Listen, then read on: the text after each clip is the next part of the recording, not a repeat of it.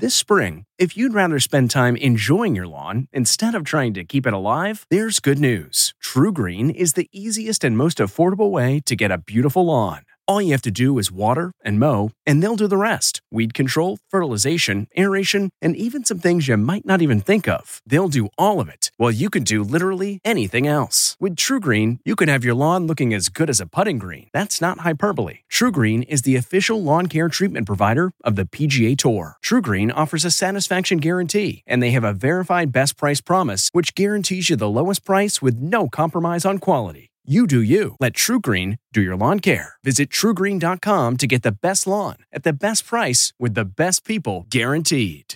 This episode is brought in part to you by Audible, your go-to destination for thrilling audio entertainment. Whether you're looking for a hair-raising experience to enjoy while you're on the move or eager to dive into sinister and shocking tales, Audible has an exclusive collection of thrillers from best-selling authors that will keep you on the edge of your seat. Like James Patterson's first audio-only thriller, The Coldest Case. Experience stories like never before, where every chilling detail is brought to life by captivating sound design. Plus, as an Audible member, choose one title a month to make yours forever. And now, new members can try Audible free for 30 days. Just visit audible.com/WonderyPod or text WonderyPod to 500-500. That's audible.com/WonderyPod or text WonderyPod to 500-500. Rakuten's Big Give Week is back with 15% cash back. It's a festival of savings at hundreds of stores, including Doc Martens, Ninja Kitchen, and Hotels.com. Prep for summer and save big on beauty, travel, electronics, and more. It's one of Rakuten's biggest cash back events, and it's on May 6th through May 13th. Join today for free and get an extra 10% cash back boost. Go to Rakuten.com or download the Rakuten app today. That's RAKUTEN.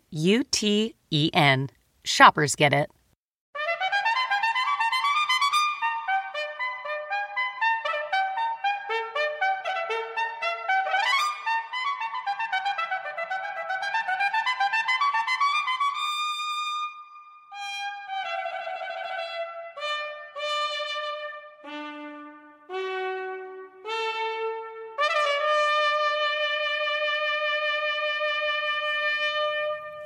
Good morning. I'm Jane Pauley, and this is Sunday Morning. Music's biggest night of the year is just hours away. It's the Grammy Awards, which, of course, you can see right here on CBS. We'll be looking at music past and present throughout the morning, and we'll start off with some singers whose voices sound too good to be true, almost challenging listeners to read my lips. Tracy Smith reports our cover story. Lip sync, that is, miming the lyrics to a pre-recorded song, has kind of become a national pastime. The question is not so much who lip syncs, but rather who doesn't. Is lip syncing a talent? Absolutely, it's a talent. There's no question about it. Yeah, if it weren't a talent, we wouldn't have a show. Ahead this Sunday morning. Fake it till you make it. From the Grammys to the Oscars, just 2 weeks from tonight, they'll be calling for the envelope, please, at the Academy Awards. And one frontrunner for Best Actress will feel right at home, because winning is something she's been doing since childhood, as she tells our Lee Cowan. You say there's nothing here. Well, let's make something clear. There's something about Emma Stone you may not know. I don't know if this is wrong or if it's right. And it has nothing to do with her celebrated performance in La La Land. I love spelling. You're a champion, right? I did win the second grade spelling bee. Yes, I did. I still have my spelling bee trophy in my apartment. And if things go her way, it might just be sharing a shelf with an Oscar. Emma Stone, later on Sunday morning. Michael Kors made a name for himself designing clothes for celebrities, but he's made his fortune with clothes that are ready to wear by anyone. He'll share his secrets with Rita Braver. These are fun. Michael Kors designs have a way of showing up on some of the most famous women in America. Is there a strategy for getting celebrities to wear your clothes? It turns out to be like this weird telepathy. They know we're right for them, and we know they're right for us. Later on Sunday morning, Getting It Right with Michael Kors. At tonight's Grammys, you can expect to see plenty of bro hugs. And if you think that's something new, Mo Rocca is here to tell you you're right. You see it everywhere. American men are hugging more than ever before. I mean, if they're being hugged a lot and lots of affection at home with their dad or perhaps with their brothers, then I think that sort of spills over into other relationships. A huggy guy is more likely to come from a huggy home? We have found that to be true, yeah. Thank you, man. Ahead on Sunday morning, guys hugging it out. Really good to see you. Faith Salie gives us a read on one of the hottest trends in publishing, romance novels. Steve Hartman introduces us to a couple who take that till death do us part stuff very seriously. We'll meet Ben Tracy, pinball wizard, and more. Welcome to Play It, a new podcast network featuring radio and TV personalities talking business, sports, tech, entertainment, and more. Play it at play.it. Read my lips. Increasingly, it's an expression that could be applied to some of our most popular singers. Our Sunday morning cover story is reported by Tracy Smith. The hard knock life for us. It's the hard knock life for us. The kids of New Boston, New Hampshire brought down the house last month with their annual lip sync contest. Cute, and in a way, cutting edge. It seems that lip sync has become a whole new genre of entertainment, from a popular skit on late night TV to a hit show on cable. This is Spike TV's Lip Sync Battle. More than 2 million viewers tune in every week to see famous people make a scene, like Sir Ben Kingsley. If you liked him as Gandhi, you'll love him as Elton John.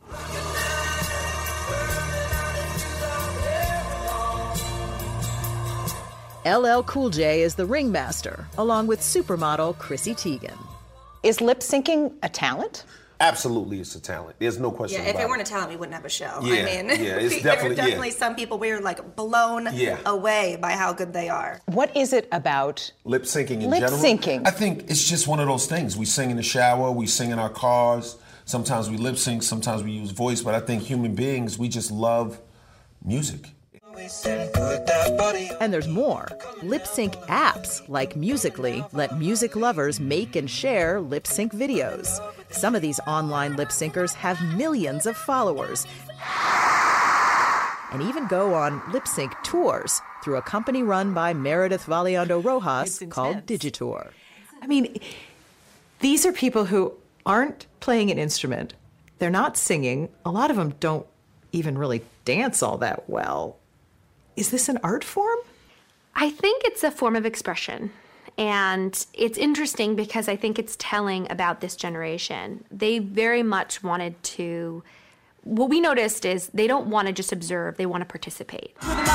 Whether or not you see it as talent, lip syncing is nothing new. We're going hopping. From 1952 to 1989, just about every performance on American Bandstand was lip-synced, in part because the original Philadelphia studio was too small for a band, says author Mark Weingarten. So it basically was a size issue, that the studio was just so small? That Initially it was, yeah, but then Dick Clark decided they were rolling so many acts through on a weekly basis. It was just easier for them to come in, pretend to sing their song, play the record, and roll out. It was just expedient and easier that way. LL Cool J himself sang to his own record on the show in 1986. I mean, that's how they all did it back then, right? Yeah, but the difference is, we're really singing out loud, though.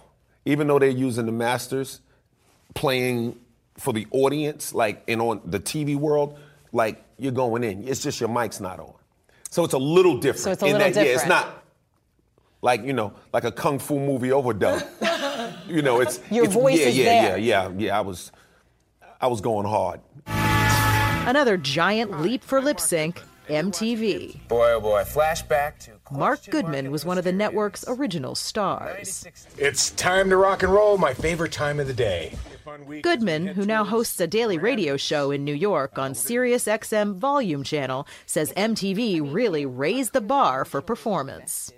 Once MTV stepped up with videos, and once the audience that we've kind of generated began to expect the kind of performances that you would see on a video live, well, then something's got to give. You know, you can't dance like they dance in these videos and really expect to maintain, you know, a vocal range with any kind of reliability. For example, Britney Spears' live stage shows are as demanding as her music videos, and her management has acknowledged that she uses a backup track now and again. Of course, the problem with trying to lip sync is that it's really hard to do well. Everything sounds fine until you screw up a word or have a technical hiccup. And after that, there's no going back. The pop duo Milli Vanilli turned out to be phony baloney when an audio glitch on stage in 1989 revealed that their hit song, Girl You Know It's True, was actually lip-synced to other singers' voices. On a Monday, I'm waiting. And singer Ashlee Simpson was caught lip-syncing to her own voice track on Saturday Night Live in 2004. She blamed a bout of severe acid reflux for ruining her real singing voice that night. Why would an artist choose to lip sync? I think there's real reasons, like you're ill or outside performances. We talk about Super Bowl performances. There's just too many moving parts. It's cold. It's, you know, your vocal cords are very tender instruments, and they're really affected by that stuff.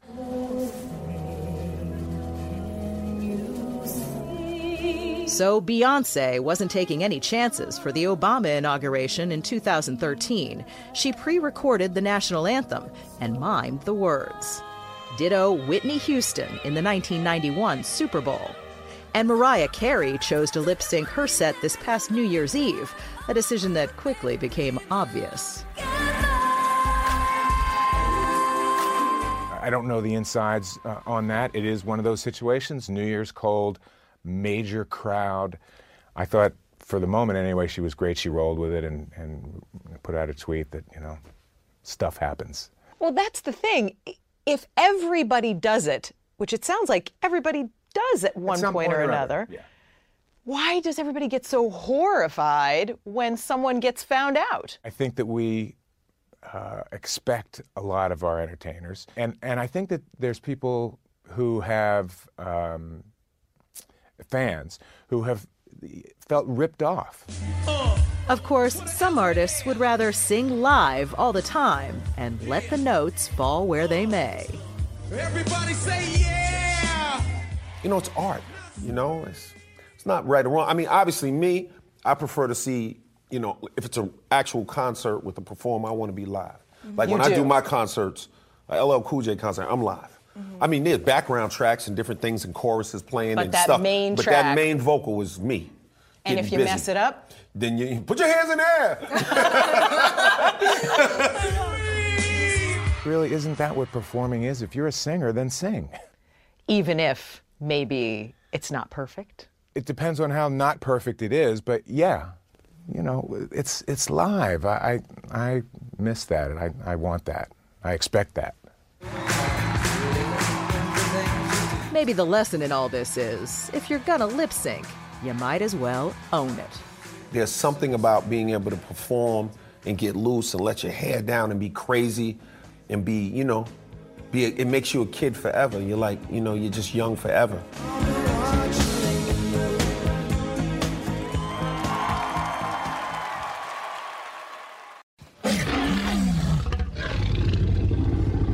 And now a page from our Sunday morning almanac. February 12th, 1873, 144 years ago today. The day fossil hunter Barnum Brown was born in Carbondale, Kansas. Prophetically named after circus showman P.T. Barnum, Brown was instrumental in igniting a worldwide fascination with dinosaurs, a fascination that continues to this day. As a child, Brown collected fossilized shells from mineral deposits near his home, and later landed a job with the American Museum of Natural History in New York. Then, in 1902, while digging in Hell Creek, Montana, Brown discovered the partial skeleton of a huge, previously unknown dinosaur. Scientists named it Tyrannosaurus rex, Latin for the Tyrant King. The bones were shipped to New York and in 1906 put on display. Crowds lined up for blocks to see the beast the New York Times called a monster. A stylish man known on occasion to wear a fur coat on expeditions, Brown then unearthed a more complete skeleton, including a nearly intact skull. The T-Rex would become by far the most famous of the dinosaurs, a crowd pleaser in films like 1925's The Lost World, wrestling with the giant ape in King Kong, and of course, wreaking havoc in the Jurassic Park movies. Sinclair Dinoland. Ever the showman, Brown's last project was designing the dinosaur models, including his beloved T-Rex, for the Sinclair Oil exhibit at the 1964 New York World's Fair. Dino is the most popular souvenir sold at the fair. He would die at age 89, a few months before the fair opened. And while he never got to see his work on display, he would have been pleased that, no surprise, crowds lined up for blocks, as they still do whenever a dinosaur comes to town.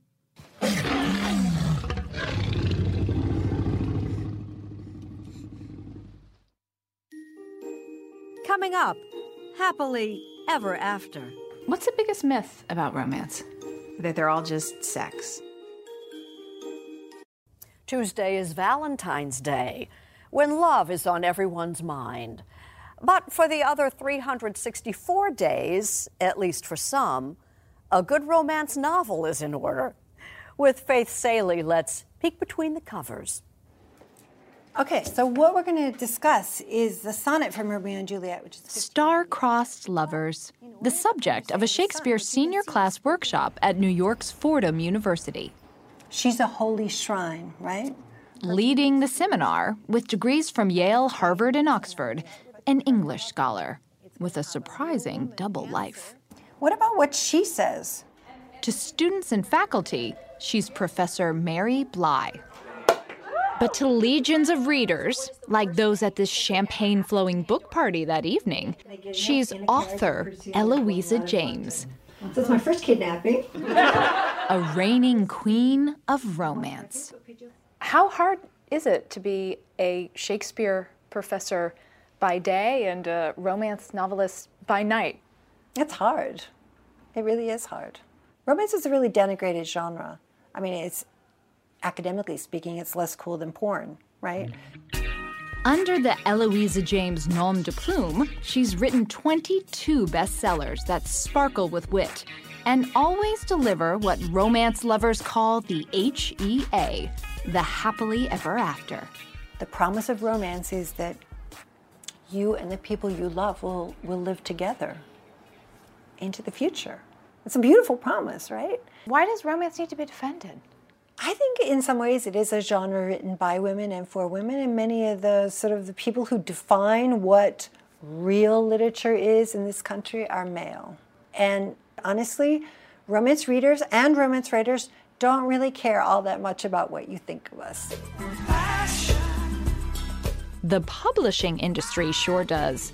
Romance is a billion-dollar business, making up an estimated 30% of the fiction market. Some books, like 50 Shades of Grey, become Hollywood blockbusters. But it's not all about... well, you get the picture. What's the biggest myth about romance? That they're all just sex, and that's so untrue. Sarah Wendell runs Smart Bitches Trashy Books, an online community of romance readers. What is it about romance that attracts smart bitches?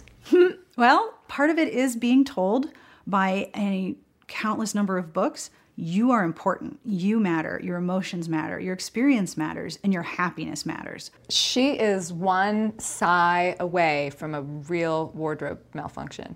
Wendell has been devouring romance without shame for going on 3 decades. His shirt is actually taped down to his chest. She'll also be the first to poke fun at it, you know, lovingly. Well, there's something very strange about her. Okay. Well, she's not wearing a bra, but that's okay. That's not wrong, right? No, it's fine. She looks perfect. She has 3 hands. As for the categories, they run the gamut. Same sex, suspense, sci-fi, pretty much everything. Let's say I want Amish love. Absolutely. Okay. I want dinosaurs?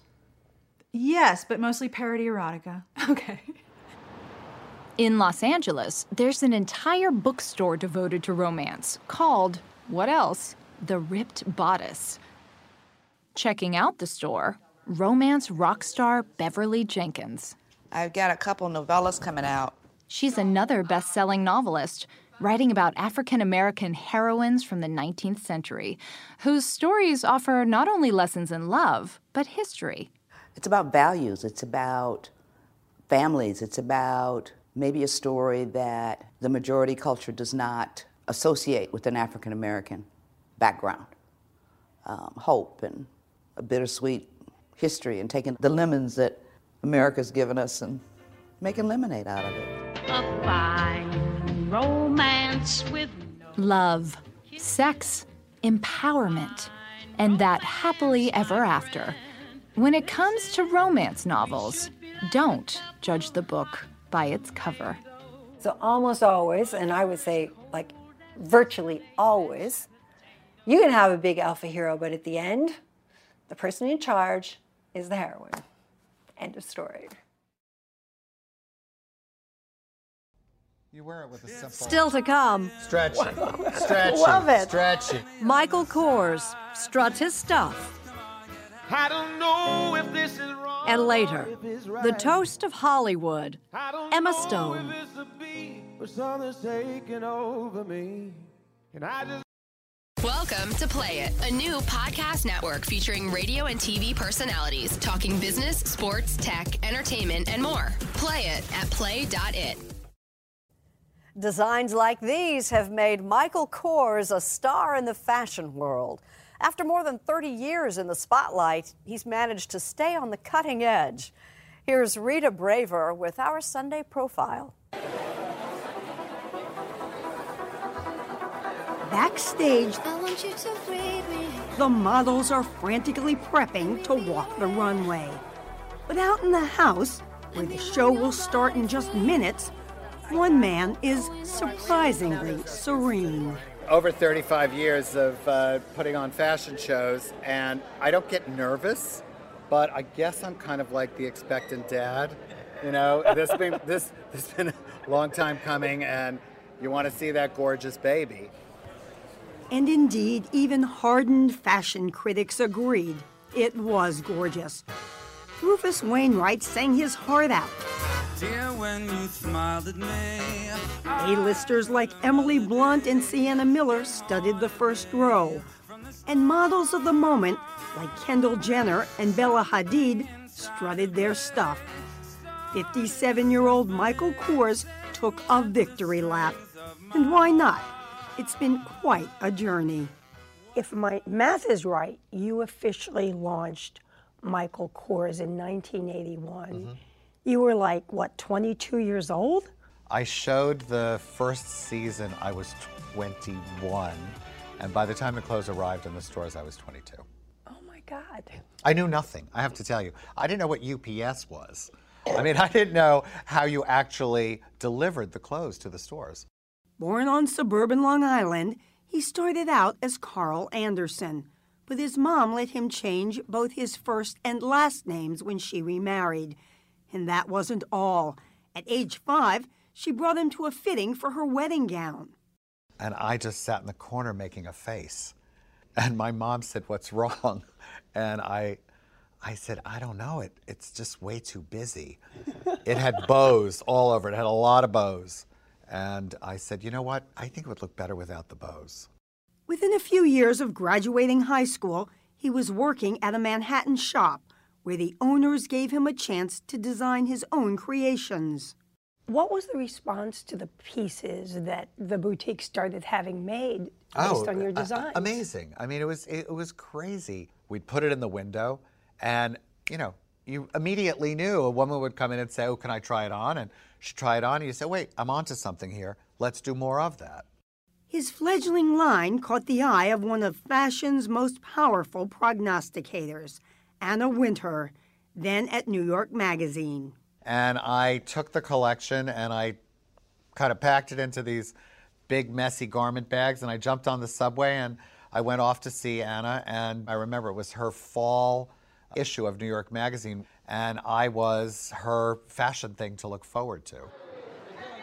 Today, as editor-in-chief of Vogue, Wintour still cares enough for Kors to step out on the red carpet with him at a fundraiser he's hosting for his favorite charity, God's Love We Deliver, which provides meals to the sick. And yes, she's wearing Michael Kors. What is it about his work that you like? What gets you into a Michael Kors? Well, I think Michael has always understood the modern American woman, that he is trying to make her look the best that she can. He's less concerned about the clothes wearing the woman. He wants the woman to wear the clothes. And it doesn't hurt that some of those women are celebrities. Michelle Obama in her first official portrait, actresses Viola Davis at this year's Golden Globes, and Kate Hudson on many occasions. When a woman puts something on and her whole body changes and her energy changes and her confidence changes, he feels like he's succeeded, and he really, really lives and breathes it. There are a lot of bold-faced names in the world of Michael Kors. Blake Lively wore this while she was pregnant, and she wore it during the day and threw like a gray hoodie over it. At his flagship store on Madison Avenue, Kors proudly shows off his couture line, sumptuous fabrics with prices to match. All of this is all done by hand. And this dress must cost thousands of dollars. It does, but you'll have it forever. And here's the crazy thing. We were talking about comfort before. Okay. Stretchy. You're kidding. Stretchy. Stretchy. Love it. Stretchy. But the bulk of his sales and most of the almost 800 other Michael Kors stores are devoted to his lower-priced lines. He also designs clothes for men. But Kors says his clients all have similar aspirations. They want to look fashionable and current. They want to feel powerful but sexy. They want to feel youthful but not ridiculous. Don't talk to him on. It seems hard to imagine that at one time Kors almost lost it all.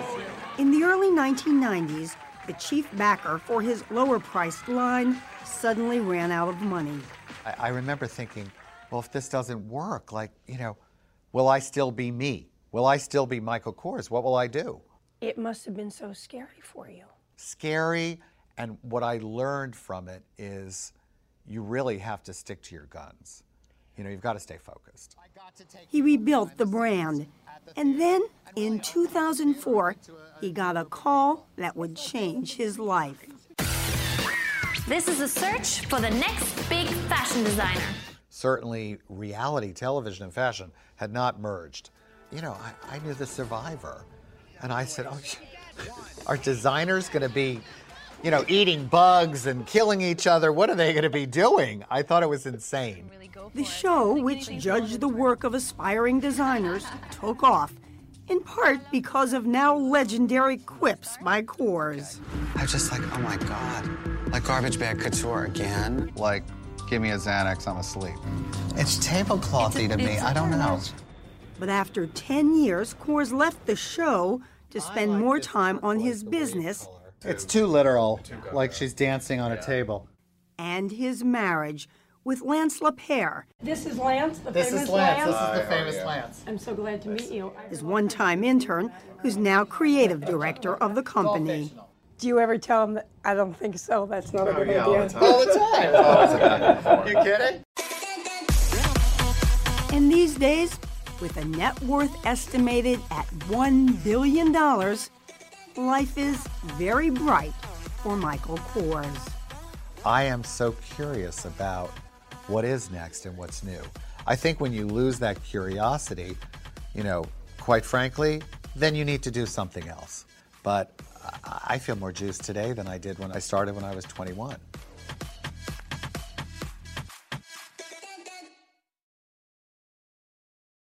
Come to these areas. Just ahead. I know the fulfillment of our creation is based on the assumption. What was that question? Well, no, that's either. Remembering the world's foremost authority.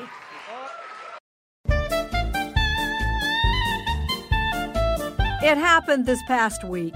The loss of one of America's most unique comedic talents. Professor Irwin Corey died Monday at his home in New York City. Born in Brooklyn in 1914, Corey was raised in an orphan asylum until he was 13 when he set out on his own. He drifted into theater and stand-up comedy and would spend the next 70 years perfecting the persona of the befuddled professor, billed with mock seriousness as the world's foremost authority. On what, no one was ever quite sure. Just after the Norman conquest, when the Israelites were chased out of northern England, and they came back during Cromwell's administration, and they took over, and then they lost Dublin. Dressed in his signature string tie, swallowtail coat, and sneakers, his hair looking as if combed with a blender, the professor would expound at length on any question, sometimes what was the question? I'm sorry, even before the question was asked. There hasn't been a question yet. That's one of the reasons that people are ill-informed. You've got to ask questions. Professor Irwin Corey was 102.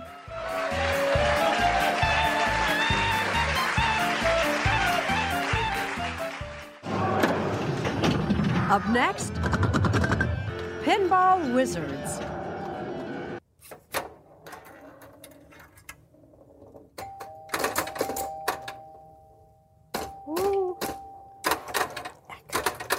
Anyone who's ever played pinball knows that dreaded word, tilt. It turns out this blast from the past is catching on with a new generation. We should note that for our Ben Tracy, this story was a labor of love. There are still factories in this country where people make things with their hands.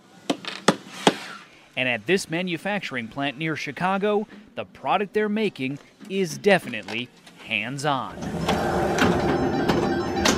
Boom. All right, so full disclosure, I love pinball, so I am biased in this story. We have something in common. I love pinball too. Gary Stern is president and CEO of Stern Pinball, one of the few remaining manufacturers of pinball machines in the world. It's a job that comes with one strictly imposed silver lining. We are assigned 15 minutes a day. We must play pinball. So if you don't want to play pinball, you don't belong in a pinball company. Obviously, the goal is to make money, to keep people employed, but it also seems like a big part of this has to just be fun. These aren't heart-lung machines. They're pinball machines. It is fun. Their hot new game is Ghostbusters. It's fitting because when it comes to pinball, there's something strange in the neighborhood. So-called barcades are popping up in cities all across the country. Pinball machines and vintage arcade games are paired with craft beer and a hipster crowd. It's far more social than playing video games at home or on your smartphone. This modern-day nostalgia has helped turn pinball into a bumper crop. Stern has a 2.5-month backlog of orders and has recently doubled the size of its operation. You've come a long way because during the Great Recession, this was kind of on the brink. We were on the brink and we came a long way. Tenacious people worked very hard. Others play hard. Zach Sharp is currently the #3 ranked pinball player in the world. So when you tell people you are a competitive pinball player, what kind of reaction do you typically get? He says, but I'm also married. Yeah, that's right. His brother Josh and his father Roger play too. Why do you think there is this resurgence? Because it's so real. The physical nature of you don't know where the ball is going, and every time you flip it away, you're not sure if you'll ever see it again. The Sharp brothers compete in the International Flipper Pinball Association. Yes, that's a thing. 10 years ago, it started ranking its players. And in 10 years, the 500 players have grown to 45,000 players, and the 50 events per year has grown to almost 3,000 events per year. But none of this may have happened if it wasn't for Zach and Josh's dad. People say you are the guy who saved pinball. Yeah. Is that true? Yes.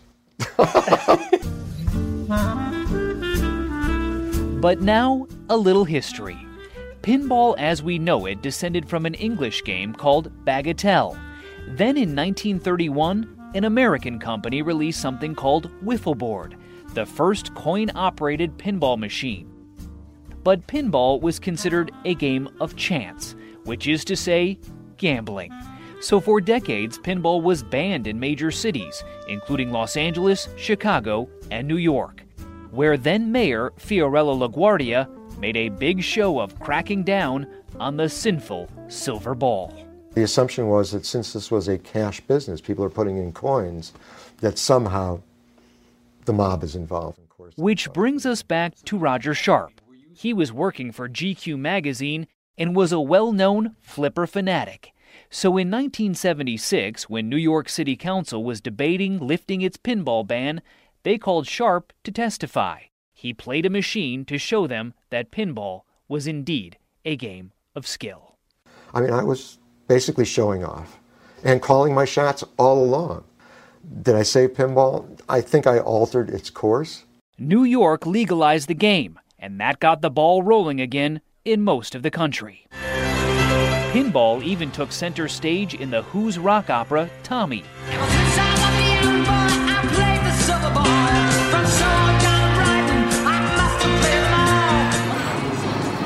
But in the 1980s and 90s, the video game made pinball seem passé.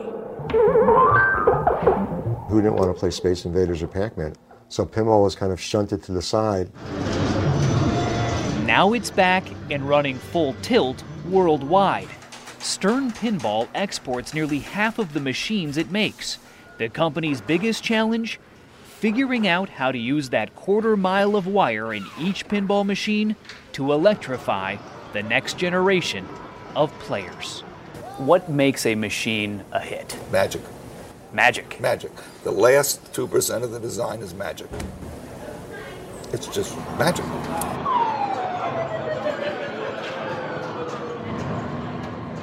Yeah, you're going for the handshake. Coming up, When I think of the bro hug, it kind of starts out as a handshake. You go in.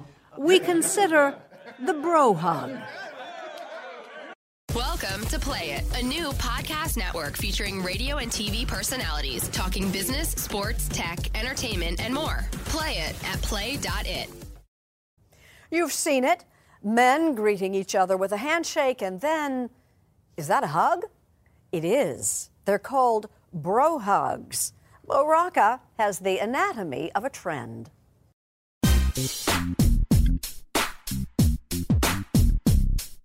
At the NFL draft these past few years, you may have noticed players and officials trading more than handshakes.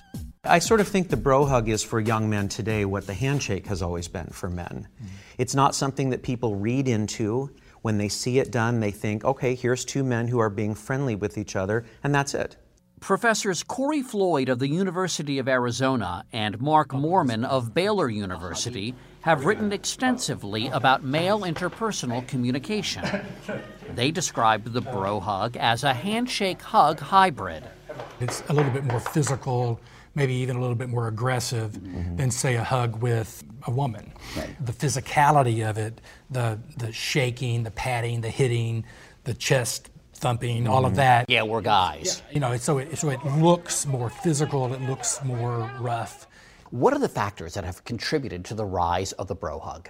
I think that as a culture, we're just less homophobic now. Nobody's going to object or think anything other than, a friendly or an affectionate type of gesture. So it's safer to show non-romantic affection without it being misinterpreted now? I really think so, yeah.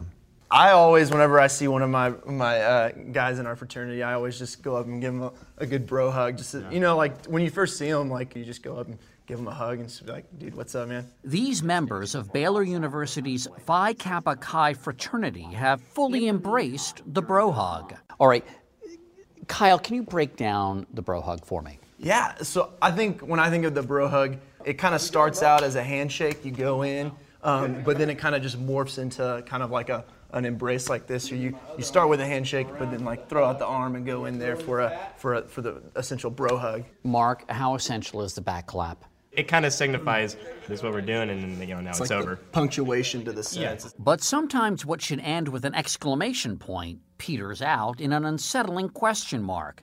The most awkward bro hug in history may have been in 2014 between then-President Barack Obama and his outgoing press secretary, Jay Carney. Okay, so what happened there? That's about as bad as it gets. That's when one person goes for the bear hug and one goes for the bro hug. Total miscommunication. Because what happens there is you get one of your hands trapped in between two-armed embrace, and so you're hugging like this, and the other guy's got both arms around you, and you don't know what to do. A man's comfort level with physical affection, says Floyd, is rooted in family. We have found that when men are very affectionate with their sons grow up to be comfortable with that. It's like this, boom, boom, like that. None of this comes as a surprise to photographer Lamont Hamilton and choreographer Andre Zachary. They're old hands at what's called dapping. I dapped with my uncles, I even dapped with my grandfather. Like, for instance, if I got reprimanded for something by my pops, that would be his way of saying, I had to, but everything's all good. There's still love here, because above all, the DAP is love. Giving DAP, an acronym for Dignity and Pride, is something that African American men have been doing for a long time. However many black men there are in America, that's how many variations there are on the DAP. Take a look at this North Carolina elementary school teacher dapping with his students. We would create DAPs in elementary school, like your secret handshake with, your group of friends. Hamilton and Zachary's touring multimedia stage show celebrates the DAP and its surprising history. The DAP as we know it started with black soldiers during the Vietnam War. Black men were swept out of Watts, out of Chicago, out of Harlem, and sent over to Vietnam. So this was a way for black soldiers to show solidarity and say, we're together, this is our code. The hug gesture of the DAP had a very specific meaning, and that was, I got your back and you have mine. The title of the show, 5 on the Black Hand Side. The title is from a saying within the black community. It's like, give me 5. And on the black hand side, most darker skinned black people have two-toned hands. So that was a way to say, no, don't give me 5 on the white hand side, give me 5 on the black hand side. Okay. That's a way to connect skin. I think one thing that's been brutally misunderstood is the compassion that black men have for each other. And we always say we love each other. We have boundless affection for one another and compassion for one another. And that ease in expressing affection is now being shown by men everywhere. Whether people want to admit it or not, people are tantalized by a lot of things, black culture. And when they see people dapping, especially when it started really getting into mainstream cultures, do like sports and stuff like that, it became something everybody kind of started picking up on.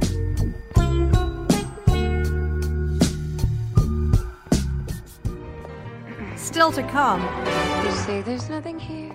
Oscar hopeful Emma Stone. I'll be the one to make that call. But you'll call. But next, Steve Hartman has food for thought. Many a Valentine wish comes straight from the heart, but few can match the one our Steve Hartman found. At St. Clair's Hospital in Denville, New Jersey, they still can't stop talking about it. You don't forget any call like that. A few months ago, these emergency responders got a call for a man with chest pain. And what a heart they found. First thing he said was, "Don't let me die." He said that to me too. He said all he wanted to do was take his wife out to Ruth Chris for dinner. Her favorite restaurant. It was pretty cute. Those were the final words of 91-year-old Joe Lefkin. His last wish before suffering a major heart attack was to take his wife to dinner one last time.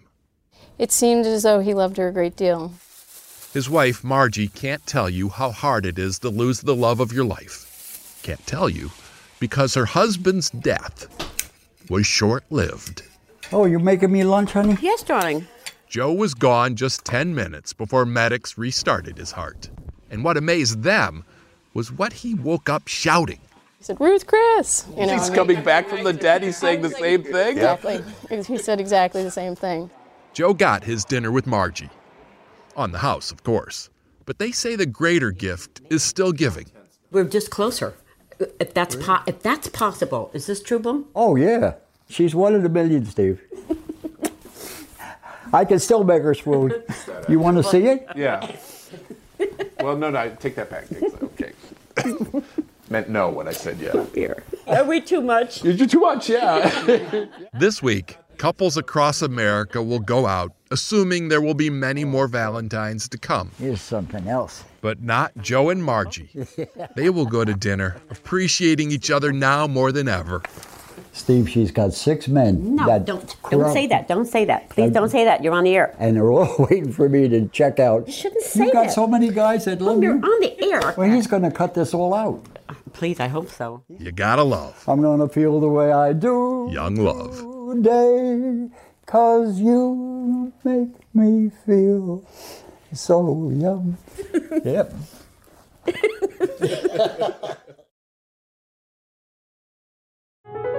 City of stars, are you shining just Next, for La La Land's Emma Stone. Is there an Oscar in her future?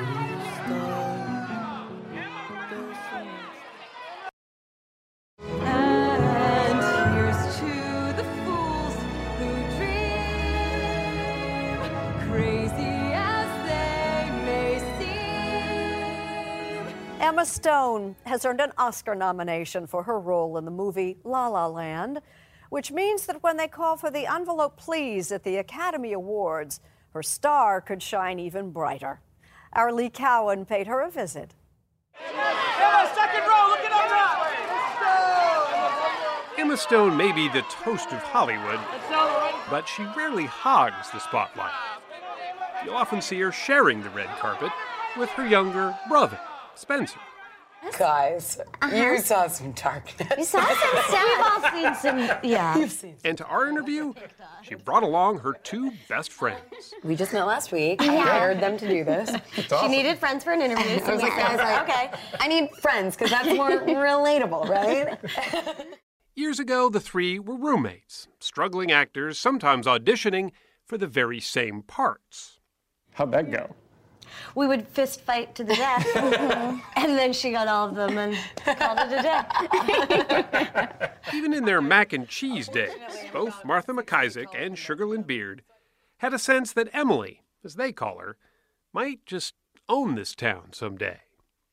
She's always known exactly where she wants to go in her career and who she wants to work with. But she was that focused. Oh, always. Yeah, it definitely, I think if anything ever did go a little bit south or it didn't go as well as she wanted it to, I feel like you would come home with more fire for the next one. City of stars, are you shining just for me? If you've seen La La Land, you know it could almost be Emma Stone's own story put to music. Maybe I'm not good enough. Yes, you are. No. No, maybe I'm not. Yes, you are. Maybe I'm not. She plays Mia, a wannabe actress who comes to Hollywood with stars in her eyes, toils for fame and fortune, and finds love along the way. Arm in arm with frequent co-star Ryan Gosling, they are a chemically proven formula. You just say there's nothing here. Well, let's make something clear. I think I'll be the one to make that call. But you'll call. And though you looked so cute in your polyester suit, It's wool. You're right, I'd never fall for you at all. Did you watch a lot of Fred Astaire, Ginger Rogers kind of movies as you were going through this process, just to figure out how it's supposed to look? Top Hat was huge for us. Yeah. The energy between them emotionally was something we were inspired by. The film is a love letter to Hollywood, and Hollywood loves it back. Stone has already sung and danced her way to a Golden Globe and a SAG Award, which has a lot of people guessing she'll have a good shot at the Oscar, too.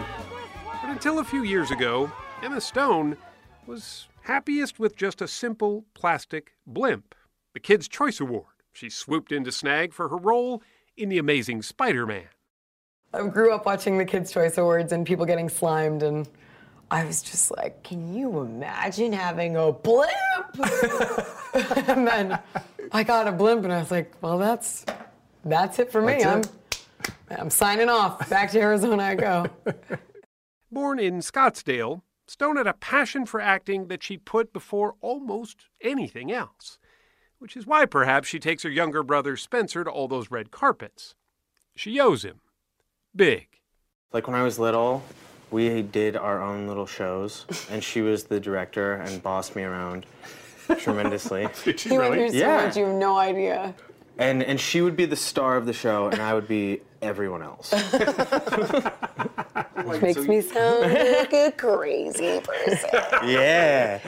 To assure us she isn't crazy, This is your home away from home. Yes. she brought us to the place she says made her sane. It looks exactly the same. Does it? Mm-hmm. The Valley Youth Theater in downtown Phoenix. Oh, look at you. How are you? Bob Cooper has been the artistic director here for years. He first met her at age 11, and even then saw a sparkle.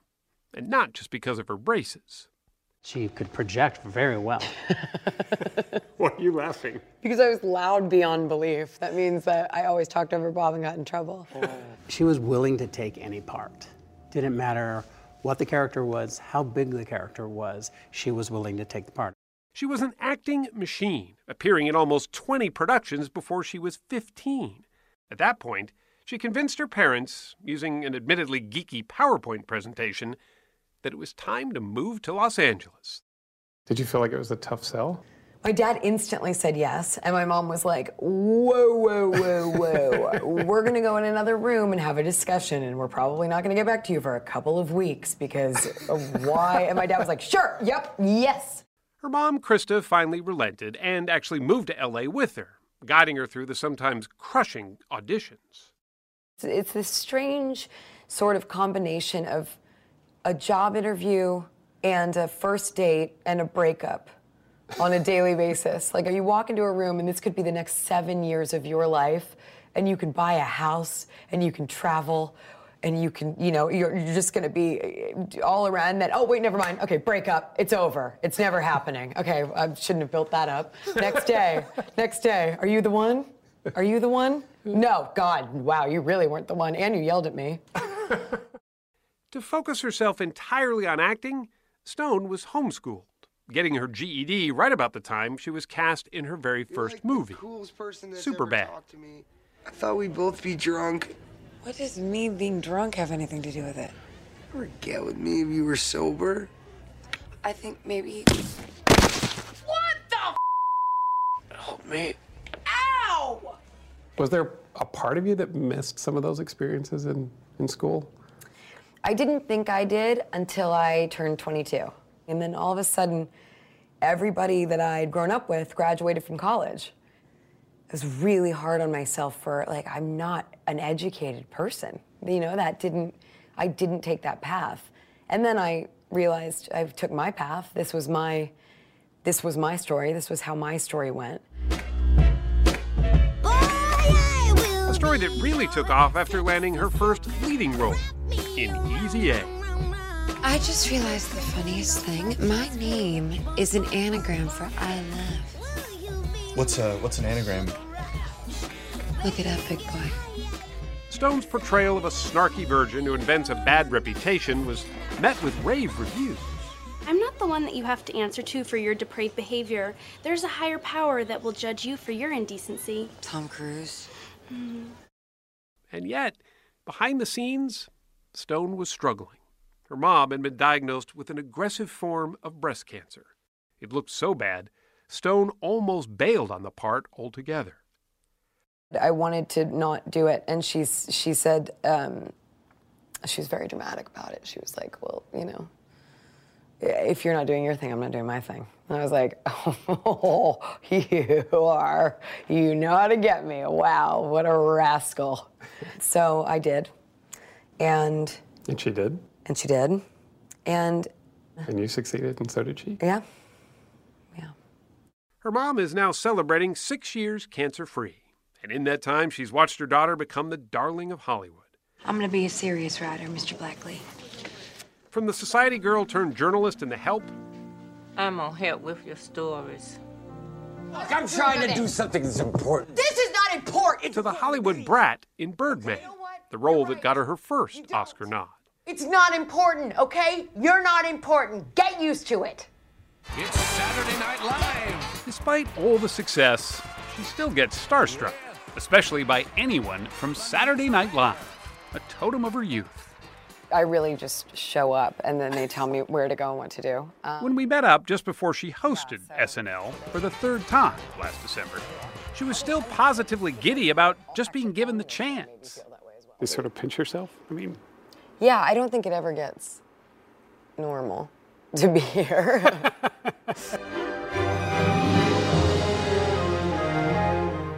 She may have captured that timeless Hollywood dream, and yet Emma Stone hardly lives with her head in the clouds. I think there is maybe that notion that if you have a dream and then it comes true, everything will just be great now, and you'll just be coasting. Right. But that's not how it goes. If anything, it just makes me more and more want to get closer and closer to those I love and get closer and closer to the earth. You know, like staying as firmly planted on earth as possible, because that's really it. That's it. You know, that's the real stuff. Hamburger? Ahead, Mom. It's hot. Making music. Always stay humble and kind. When those dreams... I'm Jane Pauley. Please join us here again next Sunday morning. If you like CBS Sunday Morning with Jane Pauley, you can listen early and ad-free right now by joining Wondery Plus in the Wondery app or on Apple Podcasts. Prime members can listen ad-free on Amazon Music. Before you go, tell us about yourself by filling out a short survey at Wondery.com/survey.